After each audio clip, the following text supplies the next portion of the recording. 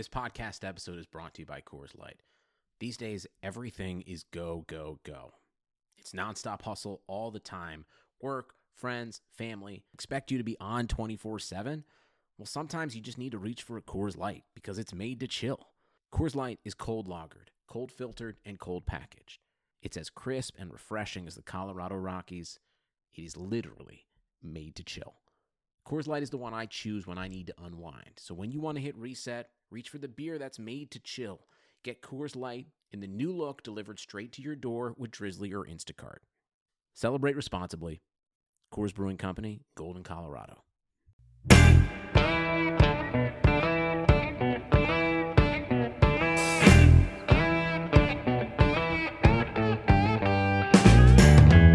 You are listening to Front Office Features with Rob Crane. Each week on Front Office Features, we have a discussion with a sports executive in an effort to take you behind the curtain to learn more about the inner workings of the business and provide insights to help start and grow your sports business career.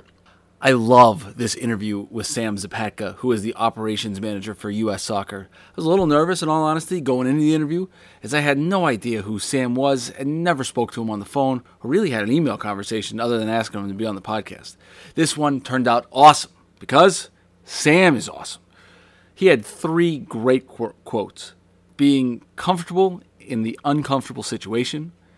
He shared with me a Taiwanese saying of "My Pinrai." He says he's going to get a tattoo. Hell, I was so moved by it, I might get a tattoo. And how to fail forward. You'll learn all about them in this week's episode. The passion for his job, along with the passion he has for giving back to the community, jumps out of the speakers. Sam took an unconventional way to where he is right now, while working for Blaze, U.S. Volleyball, and Special Olympics. He also had great dealings with veterans. And with Veterans Day just yesterday, he discusses how he worked with disabled veterans to get them back integrated into participating in sports. I'm telling you, man, this guy is the man. I learned so much from him. He tells great stories about winning the World Cup with the women's national team, planning the parade in New York City, then traveling to the ESPYs, and then reflected on the craziest week of his life while eating Chipotle in Chicago. I hope I don't overhype this interview, but this one was so much fun. I hope you enjoyed it as much as I did. But before we get to the good stuff, please give us a follow on Twitter at FO Features and LinkedIn, Facebook, and Instagram at Front Office Features. Lastly, please share this episode and other episodes that you've enjoyed and give those 5-star reviews. So, without further ado, here is Sam Zapatka, the operations manager for U.S. Soccer.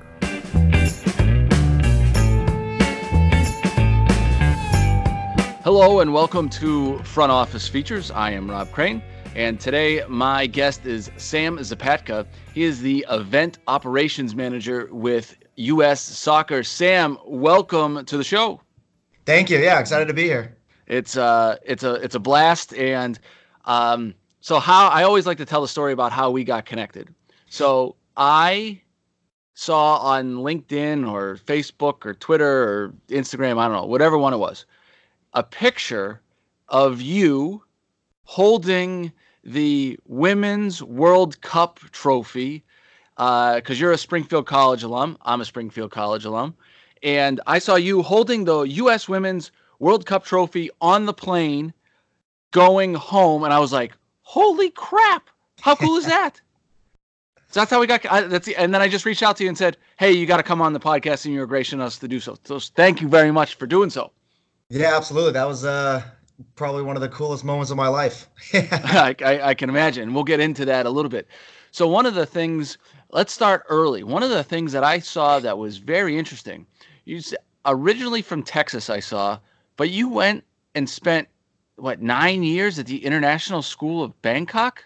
Yeah, correct. So I born in Texas originally, and then my family and I moved to Canada for 2 years, and then afterwards it was obviously way too cold. We had 18 feet of snow, so that wasn't fun.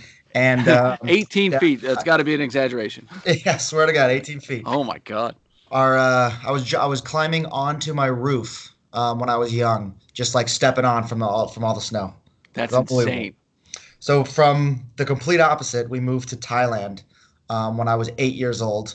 Obviously a huge culture change. I was young enough to, I guess, not really understand it, too much. And then we loved it so much we stayed until I was 18, graduated high school. Funny story, Springfield College.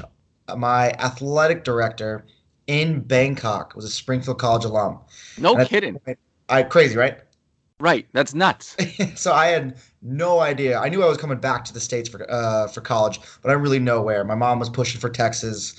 I was looking at UNC, a couple other places, and my athletic director, who I was close with, pulled me aside and said, "Hey, listen, go to Springfield, check it out, go on a summer visit. You'll absolutely love it. I promise. It's a school for you." Got on campus, took a tour, applied early decision, never looked back. That's awesome. I did the same thing. I think I applied to one school early decision, and it was Springfield. I love it. Yeah. So tell me about the International School of Business. What was your parents' job that brought you over there? And Yes, then, my dad worked not for. International School of Business, International School of Bangkok. My apologies. Yeah, my dad worked for Chevron, the oil company. So we moved over there, and typically what happens is they'll probably rotate you every 4 or 5 years. It just so happened if we were to move, kind of on that fourth or fifth year, my oldest brother would have been going into his senior year, and he was like, "Hey, listen, I wanna finish out here. I want to graduate." So we did, and then obviously the trickle down effect. My middle brother was like, "Well, hey, if we leave in 2 years, I'm gonna be a senior." And as the youngest kid, I was like, "Well, if we leave in 4 years, I'm going to be a senior." So we kind of decided as a family we're going to stay the whole time. We always knew we'd come back to the States for university. So my oldest brother went to school in Clark and Worcester, and then my middle brother played rugby at Binghamton. So Springfield was the perfect fit for me. I knew I wanted to be close to them on the East Coast, so everything kind of just went perfectly. So being over there for as long as you were, that's got to shape you in a different way than, say, me, who grew up in a suburban town in, outside of Boston, Mass. How did living abroad shape you, and how did that just make you the person that you are now? And what do you think is different than kind of the way that you grew up compared to the way that, I don't know, people who don't live in Bangkok grow up? Yeah, absolutely. I think, one thing my family and I talk about, we're so appreciative of that opportunity, right? And I think the older I get, the more I'm able to reflect on just who I am because of Thailand.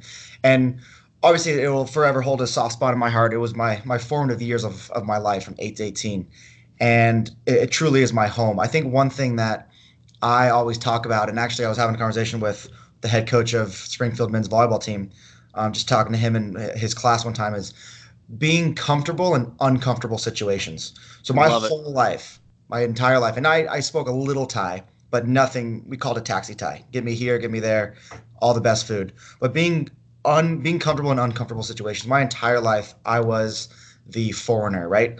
I was someone who would walk in with all my other buddies, and we couldn't speak the language, and we were trying to get around. But it was an experience where a lot of smiles, a lot of laughs, a lot of pointings. We didn't have Huh. iPhones back then. We had the flip phone. So it was we were always in those situations where, man, we have no idea if we can get on this bus and go from A to B, or if I can pay for this, and if it's 100 baht or they're scamming me at 1,000.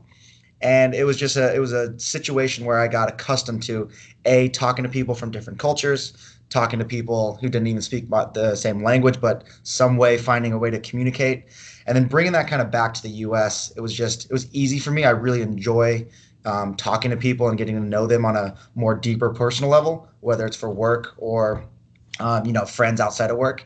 And I think that's kind of shaped me to who I am. One thing that if I ever get a tattoo, I told my mom, she's like, "Don't ever get a tattoo." Like, if I ever get a tattoo, there's a saying in Thailand. It's "my Penrai." My Pinrai, what's that mean? My Penrai, and it's so incredibly amazing because the direct English translation is "no worries." My Penrai is a Kuna Matata. Huh. And it is the coolest thing, and Thailand is a Buddhist country predominantly. So you're having a crappy day, something goes wrong, your car breaks down, someone goes to the hospital, and everyone lives their life by my Penrai. You're still breathing, you're still happy, everything's gonna be fine. And it was, I heard that when I was first, I think, like, I remember it was like I was 10 years old, and I was biking to school, and I fell over, and some kid just kind of picked me up. or some older guy picked me up and was like, "Don't worry about it. My Penrai, my Penrai, my Penrai." And at that point, I was like, "What is my Penrai?" So I remember getting to school and I was like, "What is this saying that everyone, constantly talks about?" And that was it. And it was just an incredible realization now, honestly, for me, and coming back to the States, be like, "Wow, that was special. That was a unique experience to be able to say, you know what, my Penrai," and to continue to use that as I go. So That's awesome. My Penrai. It's like, hey, don't worry. It's a bad day, stressful day. We're gonna be yeah, all right. Hakuna Matata, yeah. Hakuna Matata. That's I love it. I love it. I think I'm gonna get a tattoo tomorrow with Let's my do Penrai on it. it. We'll go together. Let's do it. Um, One thing that I loved when I was kind of doing some research about you is we talk a lot about it on this podcast. Go out and just go do things. I see you volunteered with the Special Olympics for like many years. What was the thought process of volunteering? Did you think that would help you through your career, or did you just do it for fun? How did that come about? Yeah, actually, I started that in Thailand. We had this awesome Special Olympics day where most of the students at our school would get involved and kind of help organize just this great sports day with all the Special Olympics kids from Thailand. Probably had about 80 to 90, and it was just it was great. I think my parents always ingrained in us, like, just give back however much you can, a little, a lot, just it's always important. It was for us. And I really, really just enjoyed the Special Olympics and how great that day was for everyone. When I got back to the States into Springfield College, that was kind of my first internship. I was volunteering. I reached out to one of the professors and said, "Hey, listen, I know you have been involved before with the Special Olympics. I would love to just kind of help out." So he connected me. I ended up making a great relationship with the regional manager, and then after my sophomore year, did an internship with them, and then kind of just continued to volunteer as much as I can, which I think I'll continue to do for the rest of my life. So was that something that you were like, hey man, this is going to help me in my career? Was this something that you just had a passion about? Was it a combination of both? That's a good question. I think it was a passion I had about at first, and then when I was doing an internship and then kind of on the ground doing the logistical nitty gritty kind of stuff, I thought, maybe this could be a career path for me, which, I credit a little bit of it too, moving from the Special Olympics kind of to the Paralympics and then to where I am now. I definitely knew that I could do this full time. That's one of the things that we were literally just talking about, was that there's more to the proverbial sports management world than just working for a team. And you've been able to kind of been able to work through what I'll call non-traditional, just because it's not probably your core four sports teams. And you seem to have a passion for community efforts, volunteering. Did you consciously want to combine the two when you were doing that, or was it just a good way to get experience? Yeah, I think it was just a good way to get experience. Obviously, when the question you kind of asked before was, just getting out there and getting as much experience as possible. For me, I thought that's something I definitely wanted to do, and you hear it all the time. The more experience you have on your resume, the more you can put down and talk about. But I kind of wanted to focus on one thing, and that was the Special Olympics and the Paralympics. I wanted to be good at it. I wanted to say, this is my niche. I didn't want to pop around from, one to the next to the other. So I kind of focused and honed my skills in on that, and just really found that I had a passion for it, enjoyed it. And again, it's led me kind of to where I am right now. I think it's very important advice that you just said, is you found what you were passionate about and then honed in on that. What sometimes people do, in my opinion, is they'll say like, well, I really want to do this, but to get my foot in the door, I'm going to go this side way. And it never, ever, I wouldn't say never, ever, but way less of a chance of that working out when you're not doing your passion to try to get to your passion. No, let's hone in on what you're good at, what you're passionate about. Take the time to reach out to people and talk about what, if you don't know what you want to do, take the time, reach out, talk to people, figure out what that is, and then go after that full force. Yeah, exactly. So one of the things that I thought you did a good job is you were very active in our alma mater, Springfield College. Hmm. Not everyone, though, Sam, can go to such a prestigious college like we did. But everyone who goes to college can get deeply involved with their university.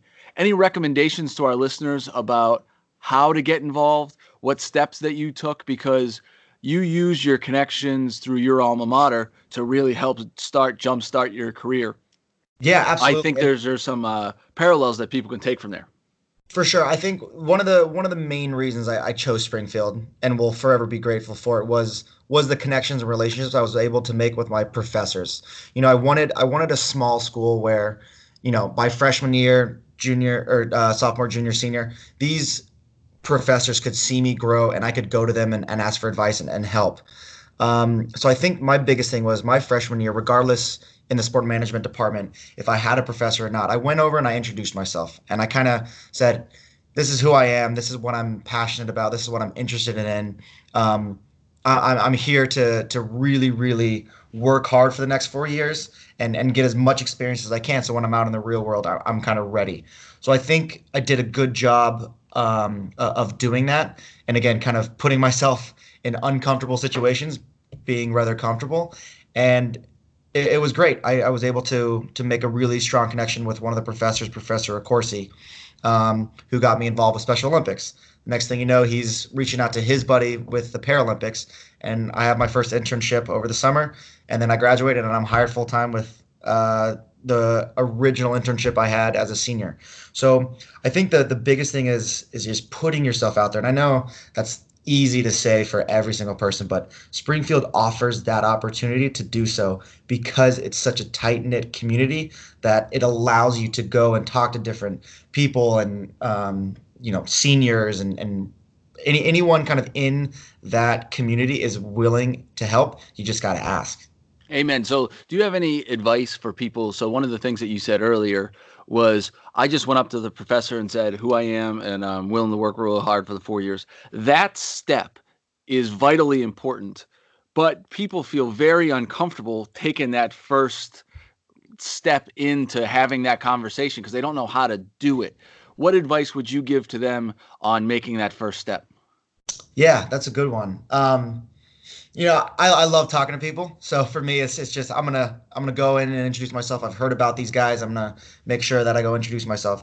It's just you first have to have a plan. You don't want to just walk in and say anything. You want to sort of be remembered and be the someone who you know kind of shines outside of anyone else. Right. It's just about the confidence and being okay that maybe at that point right now they're not going to give you their full attention and anything like that, but just making the step, because even if you don't do it, you have to try no matter what.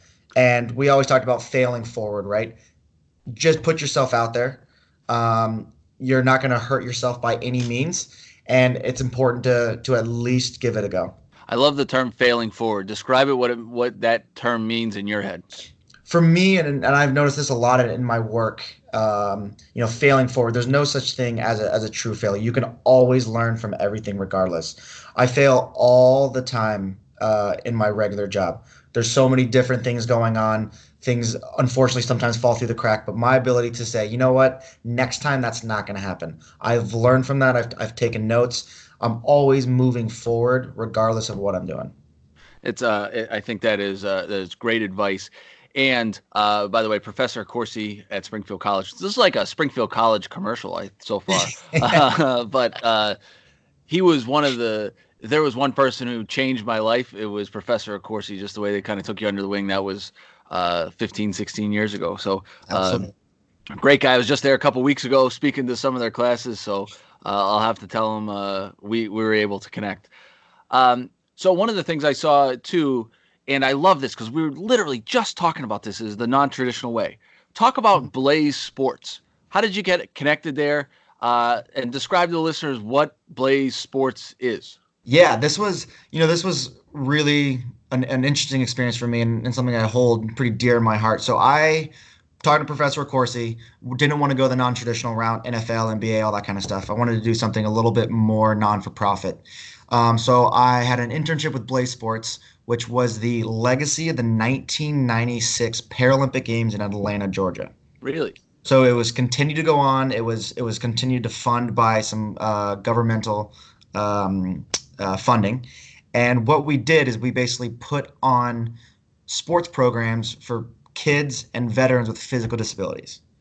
That's awesome. So my internship, it was a summer internship, and I worked mostly with like wheelchair basketball, track and field, and then a couple of the veteran programs as well. Went back to school for a semester and then got hired full time. And when I got hired full time, I moved a little bit more closer to the veteran side. And for this, it was kind of I helped integrate veterans back into society through sport. These guys were incredible athletes at their peak, and obviously in the military, super fit, athletic, driven, and the next thing you know, they're missing two legs and they're in a wheelchair for the rest of their life. So how do we take that same drive and athleticism that they had for basketball and say, hey, listen, it's just a wheelchair. It's a wheelchair has nothing to do with wheelchair basketball. It's just a part of the game. It's a piece of equipment used to play this game. Track and field, same thing. Instead of running, now they're on a hand cycle. Instead of throwing a shot put, they're sitting down throwing it. And so really kind of bringing them out of the almost funk that they're in with and how depressed they could get with this new reality of, wow, I've lost almost everything, whether it be a limb, PTSD, TBI, and say, hey, listen, you're still able to do what you can. It's just adapted. And I think people like that, they never lose their competitive spirit. Mm-hmm. And I think it might sometimes go in hiding. You might know much better than I. But when you kind of bring it back out again, it's like a weight has been lifted off their shoulders. I'm sure that you've seen that when you were working at Blaze.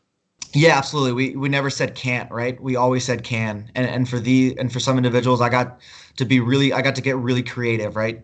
It was a cool experience for me, young, right out of college, never said no to anything. I told my boss, I said, listen, I want to just learn. And in that environment, being so different from the big time sports, I was able to do everything.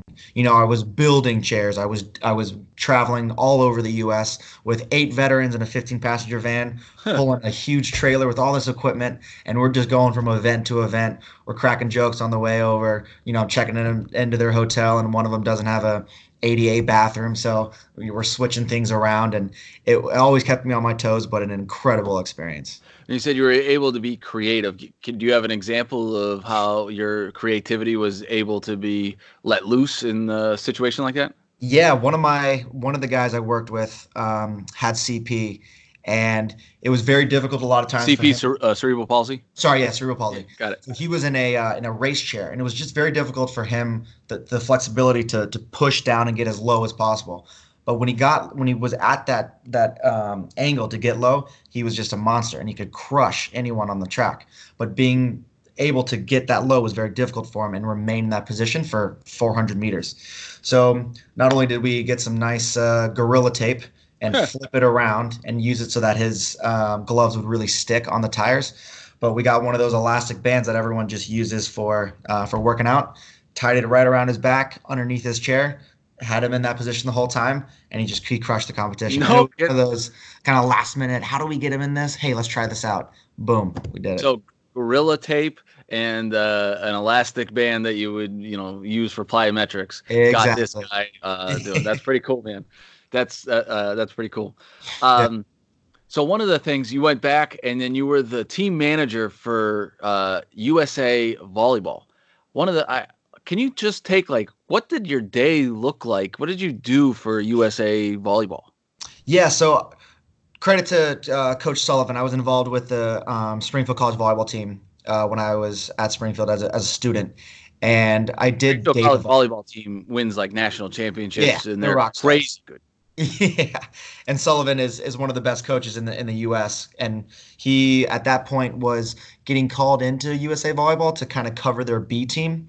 And I was one of his assistants on the bench throughout college. And then I was able to, again, being kind of in this non-for-profit and my boss being a Springfield College alum, of course, would give me these opportunities to go and train and be in the gym with these guys.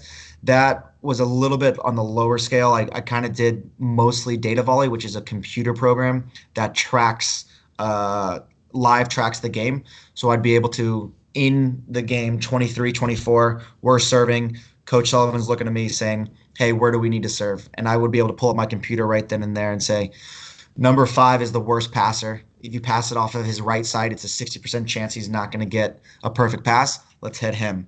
If it is, 80% chance they're going to set the right side. This guy always goes line. Let's block line. Those kind of things. I did a little bit of the team coordination and logistics for flights and hotels and that kind of thing, but it was a little bit more on the technical side, which That's was awesome. great. You're like a volleyball scout. Pretty much, yeah. That's really cool. So did you do any analytical work that wasn't live during the game? What was your prep work like? Prep work was a lot of practice and training. We always would be in the gym a week out before some of the events we went to. So we went to Russia actually as Springfield College in 2013 for the World University Games. 2015 we went to the Pan Am Games in Mexico, and then in 15 as well, the Pan American Games in Toronto. The prep work really was just being in the gym with the guys, and my statistics kind of allowed Coach Sullivan actually to make the decision on who we should bring on and who we should cut. Crazy. That's awesome. Yeah. Like that's people are dying to be able to do that. You know, people are always saying they want to get into player personnel. Not a lot of people say volleyball player personnel, but that's what you were doing, and I think that experience is just awesome. It's just awesome. Excuse me. So let's get into this. How we really got connected was I saw a picture with you with the Women's World Cup trophy. How the hell did you get involved with them? How are you on the private plane holding the trophy? Can you just take us soup to nuts about how that happened? It's amazing. Absolutely. And I'll backtrack real quick. So Blaze Sports, I was working with this guy, Stuart Sharp. He got hired as the Paralympic head coach for U.S. Soccer. And at that point in my career, I said, you know what? I've been internationally, and I've seen, I'm going to call it football because that's the real sport. Yeah, I've seen football throughout the world. If I want to be involved in sport, it's got to be soccer. I'm in. So I sat down Stuart and I said, listen, I'm going with you. It might be full-time, might be part-time. I'm getting involved, and I'm getting into U.S. Soccer. So I worked with him part-time, worked my ass off, eventually got hired as the team manager for the Paralympics, then did the Paralympics in Rio, kind of moved on and worked a little bit more on our youth side. So I worked with our high-level U20 men and women's national teams. So I was now doing their FIFA Youth World Cups, traveling 3 weeks of every month. A young guy, I was just so excited. I was literally in Europe or South America or somewhere in the continent watching these players play soccer. And it was awesome. And it was great. And at that time, it couldn't have been better. And then an opportunity opened up in our events department as an events operations coordinator that managed all of our men's and women's national teams. What I do now, and one of my job currently as the manager is to put on these events. I'm actually sitting in a hotel in Columbus. We got a game tonight against Sweden, the women's national team. Game kicks off at 7:38. So at 10 a.m., me and my team are heading to the stadium, and we're gonna get everything set up for that game. But going to the World Cup, and this I think goes back to a little bit of the relationships that I've been able to create. I was able to run what's called Friends and Family program for our women's national team. Okay. So we qualified for the World Cup in November of 2018. And in December, myself, my boss, and 2 other colleagues went over to France, and we basically put on a camp for all the friends and families of the players. And this whole program is set to alleviate any sort of stress off the players from their friends and family. The last thing any player needs is a text message from mom on game day saying, where the hell are my tickets? I don't know how to get to the stadium. I can't get in, yada, yada. So we take all of that, and we reach out to all the parents and all the family members who are traveling to the World Cup and say, here's the hotel we're staying at. Here's how we're getting to the games every day. Here's the ticket prices. How many tickets do you need? And then we basically set up camp in whatever country we're in. This one obviously happened to be in France. So we started out with 86 friends and family. some starting, from the very beginning all the way to the end. June 9th was our first game. People started coming in on June 7th into Paris. And we had this awesome hotel, which we basically took over every meeting space. We had this branded U.S. soccer stuff, photos of the players, really, really cool. As we continue throughout the tournament, more and more people came. We're in the quarterfinals and we just beat France. I mean, everyone's going crazy. We're going to win the World Cup. And the mindset of women's soccer for our national team is we're going to win. There's no we're going to come second, third. We're winning this damn thing. So it just continued to build and build and build. And we started with three buses transporting us to the first game. We're going into Lyon, the final game, July 7th, and we've got 7 buses, 360 friends and family. Holy cow! And I'm managing all those people when it comes to their hotels, transportation, flights, tickets, all that kind of stuff. And it was a really cool experience for me because it's not anything I've ever done. I'm usually on the operational side of the actual stadium and venue itself.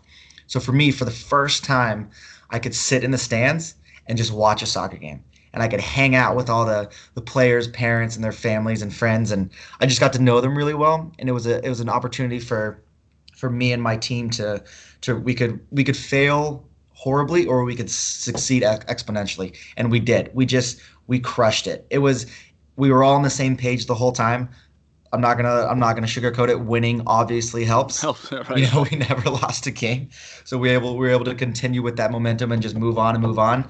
But we would go to the team hotel with all the family members to see the players, and it was just really cool. And these players they knew me a little bit because they see me at every game in the U.S. But in this specific role, I was literally dealing with their families.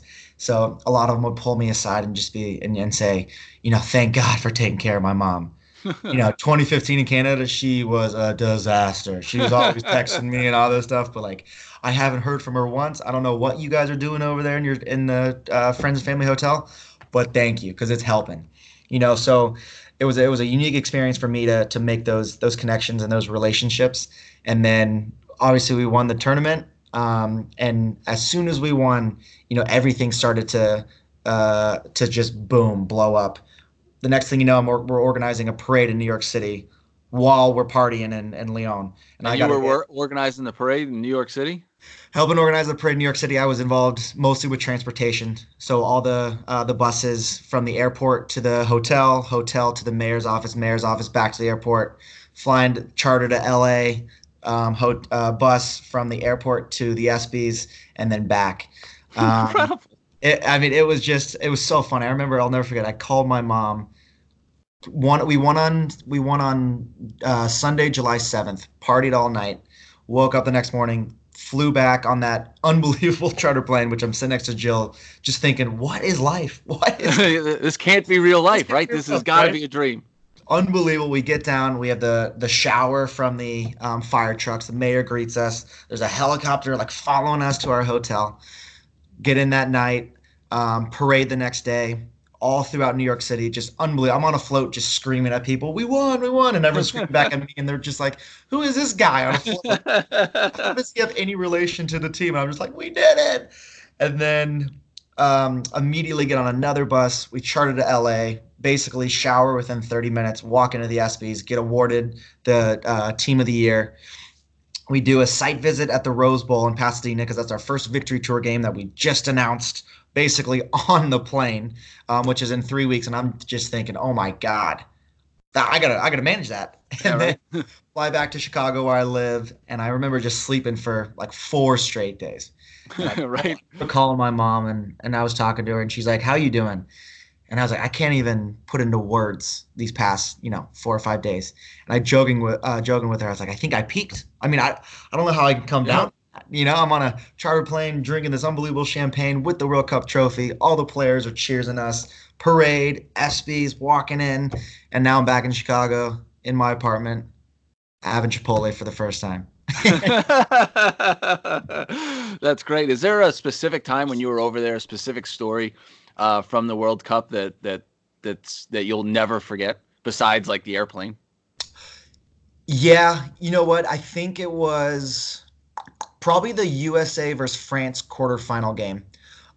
It was definitely, you could just feel the tension in the entire stadium, and it felt it felt like a World Cup final, and it was such a bummer the way the group stages and everything played out, where we had to unfortunately meet them in the quarterfinal and not in the final. And I just remember looking around and seeing all these parents and friends and wives and husbands, and just the look in their eye of, we're gonna beat the French. We're winning this game. And we were such a small section in the entire stadium. We played at PSG's stadium, and the moment we scored, Megan had that first goal. You could just feel just the whole air get sucked out, except for this one small section of Americans. You guys are just going nuts. Just going crazy. And I knew at that moment, I was with some of my staff members and actually the coach's wife. And we looked at each other and we knew we're winning this damn thing. The whole thing, not just this game, not just the semifinal, not the final. This is destiny. And everyone kind of felt that same way. It was incredible. I got chills just thinking about it. That's awesome. I'm like enthralled with your story. This is like the coolest thing that I have ever heard. But everything is not always sunshine and roses, right? Absolutely. I can barely book a flight through kayak, and you're worrying about travel from the ESPYs to LA to New York to parades with mayors. Talk about some of the challenges that you face through each day, and how do you get through them? Yeah, I can't stress enough that it's not always glamorous with sport management and just sports in general. Anybody and everybody knows it. And obviously we have these moments where we are, celebrating with the World Cup and all that kind of stuff, but it's a grind. It's one thing that I work really, really hard, and I work a lot of hours, 12-hour, 15, 20-hour days, especially when I'm on the road. And it's tough. I think the biggest thing for me nowadays when I see other people getting into sport management is the idea of, well, that's not my job. I have a job description and I have what was hired and supposed to do, but don't ever in my group tell me that's not my job. 2 years ago, when we hosted a tournament called She Believes, it was actually in Columbus, and I still have the jacket to this day. I had to physically paint and line a field at 6 o'clock in the morning when it was snowing. While it was snowing? While it was snowing. And 6 in the morning. I still have my jacket. I'm going to frame it one day. It's got paint all over it. And it was cold. But, there's a lot of challenges specifically in my job. I always kind of look at them as opportunities. We don't have a home stadium in the United States for soccer. So anytime we put on a game, it's in a different venue throughout the U.S., and we could go from 25 to 30 venues a year alone. While we follow the same protocol and processes for that game, we're in a different stadium. So tonight we're playing in Columbus at MAPFRE Stadium, which is the home of the Columbus Crew MLS team. We'll travel to Jacksonville, Florida tomorrow morning at 6 a.m., go straight into a meeting with the Jaguars Stadium at TIAA Bank, and have to do it all over again. So we're kind of a traveling circus, and it's not all glamorous. And there'll be times where, we'll be up till 1 or 2 a.m. moving equipment, something right. that's got to be done. And people don't, think about it. The job description looks amazing, and you're traveling every day with the women's and men's national teams, but it's tough. There's 21-hour days where you wake up and after 3 hours of sleep, and you got to be on, and you got to be ready to go, and you can't miss a beat. Yeah, I think that's part of it, is that I see pictures of you holding the Women's World Cup, but you don't see you 6 a.m. in the snow covered in white paint, painting the fields, or, on 3 hours worth of sleep, then having to go to a different meeting, or, like you said, moving equipment at 1 in the morning. It is not all, my partner in this is a guy, Chris Valenti, and he wrote a duck boat. It's not all about duck boats and parades in New York City, right? There's a hell of a lot of effort that goes in behind the scenes. Absolutely. Yeah. And that's the biggest thing is all the prep work, right? And I credit so much to Jill for winning the World Cup. It's all about the prep work. And obviously when we get on the ground, most of everything that we've worked our asses off for is kind of done, but the lead up is so important, and the attention to detail and just always being on. That's one thing when we're in camp traveling around. It's a 24-hour job. If there was anybody that needed something, I have my phone next to me and I'm getting blown up by, people all the time, and that you have to respond.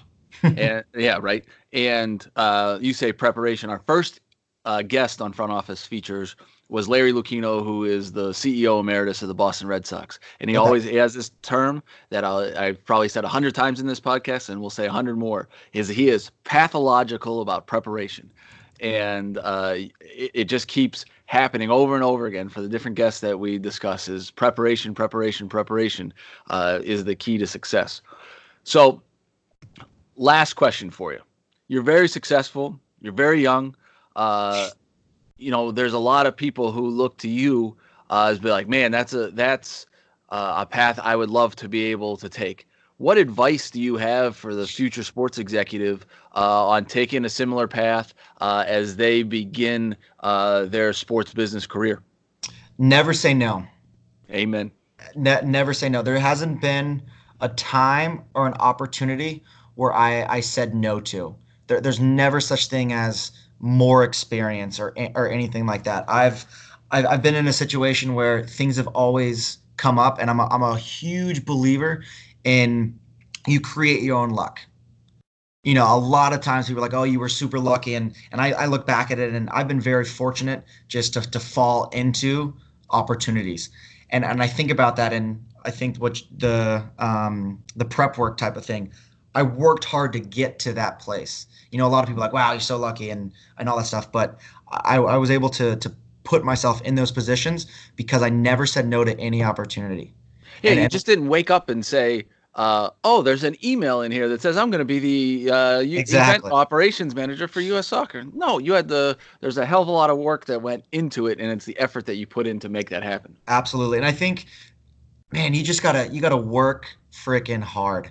And I enjoy working hard. I do. And I like it, but you never say no, and just work hard and understand that it's a grind. Put yourself out there. And at the end of the day, it's you get opportunities like I had to be holding the World Cup. It's an incredible story. I love that it was started at International School of Bangkok. And yeah. How many countries have you been to in your life? 53. 53. Holy cow. That's awesome. Like you'll never, my father said, if I have any advice for you, it is to travel the world. Mm-hmm. And, I think that you have taken that advice to heart. 53 countries. What you're doing is just spectacular. Sam, I am so thankful that we're able to connect here, and I look forward to a new connection and staying in touch. But what you're doing is just great. Keep up the great work, and it was a ton of fun talking to you. I'm like thoroughly enthralled with our conversation. So thanks again for joining Front Office Features. Yeah, absolutely. It was a pleasure, Robert, and hopefully we'll catch up soon again. Absolutely. We'll have to do that. Maybe we'll have a beer with Bob Accorsi one day. Would love it. Yep, absolutely. Would love it. Thanks, man. Thank you.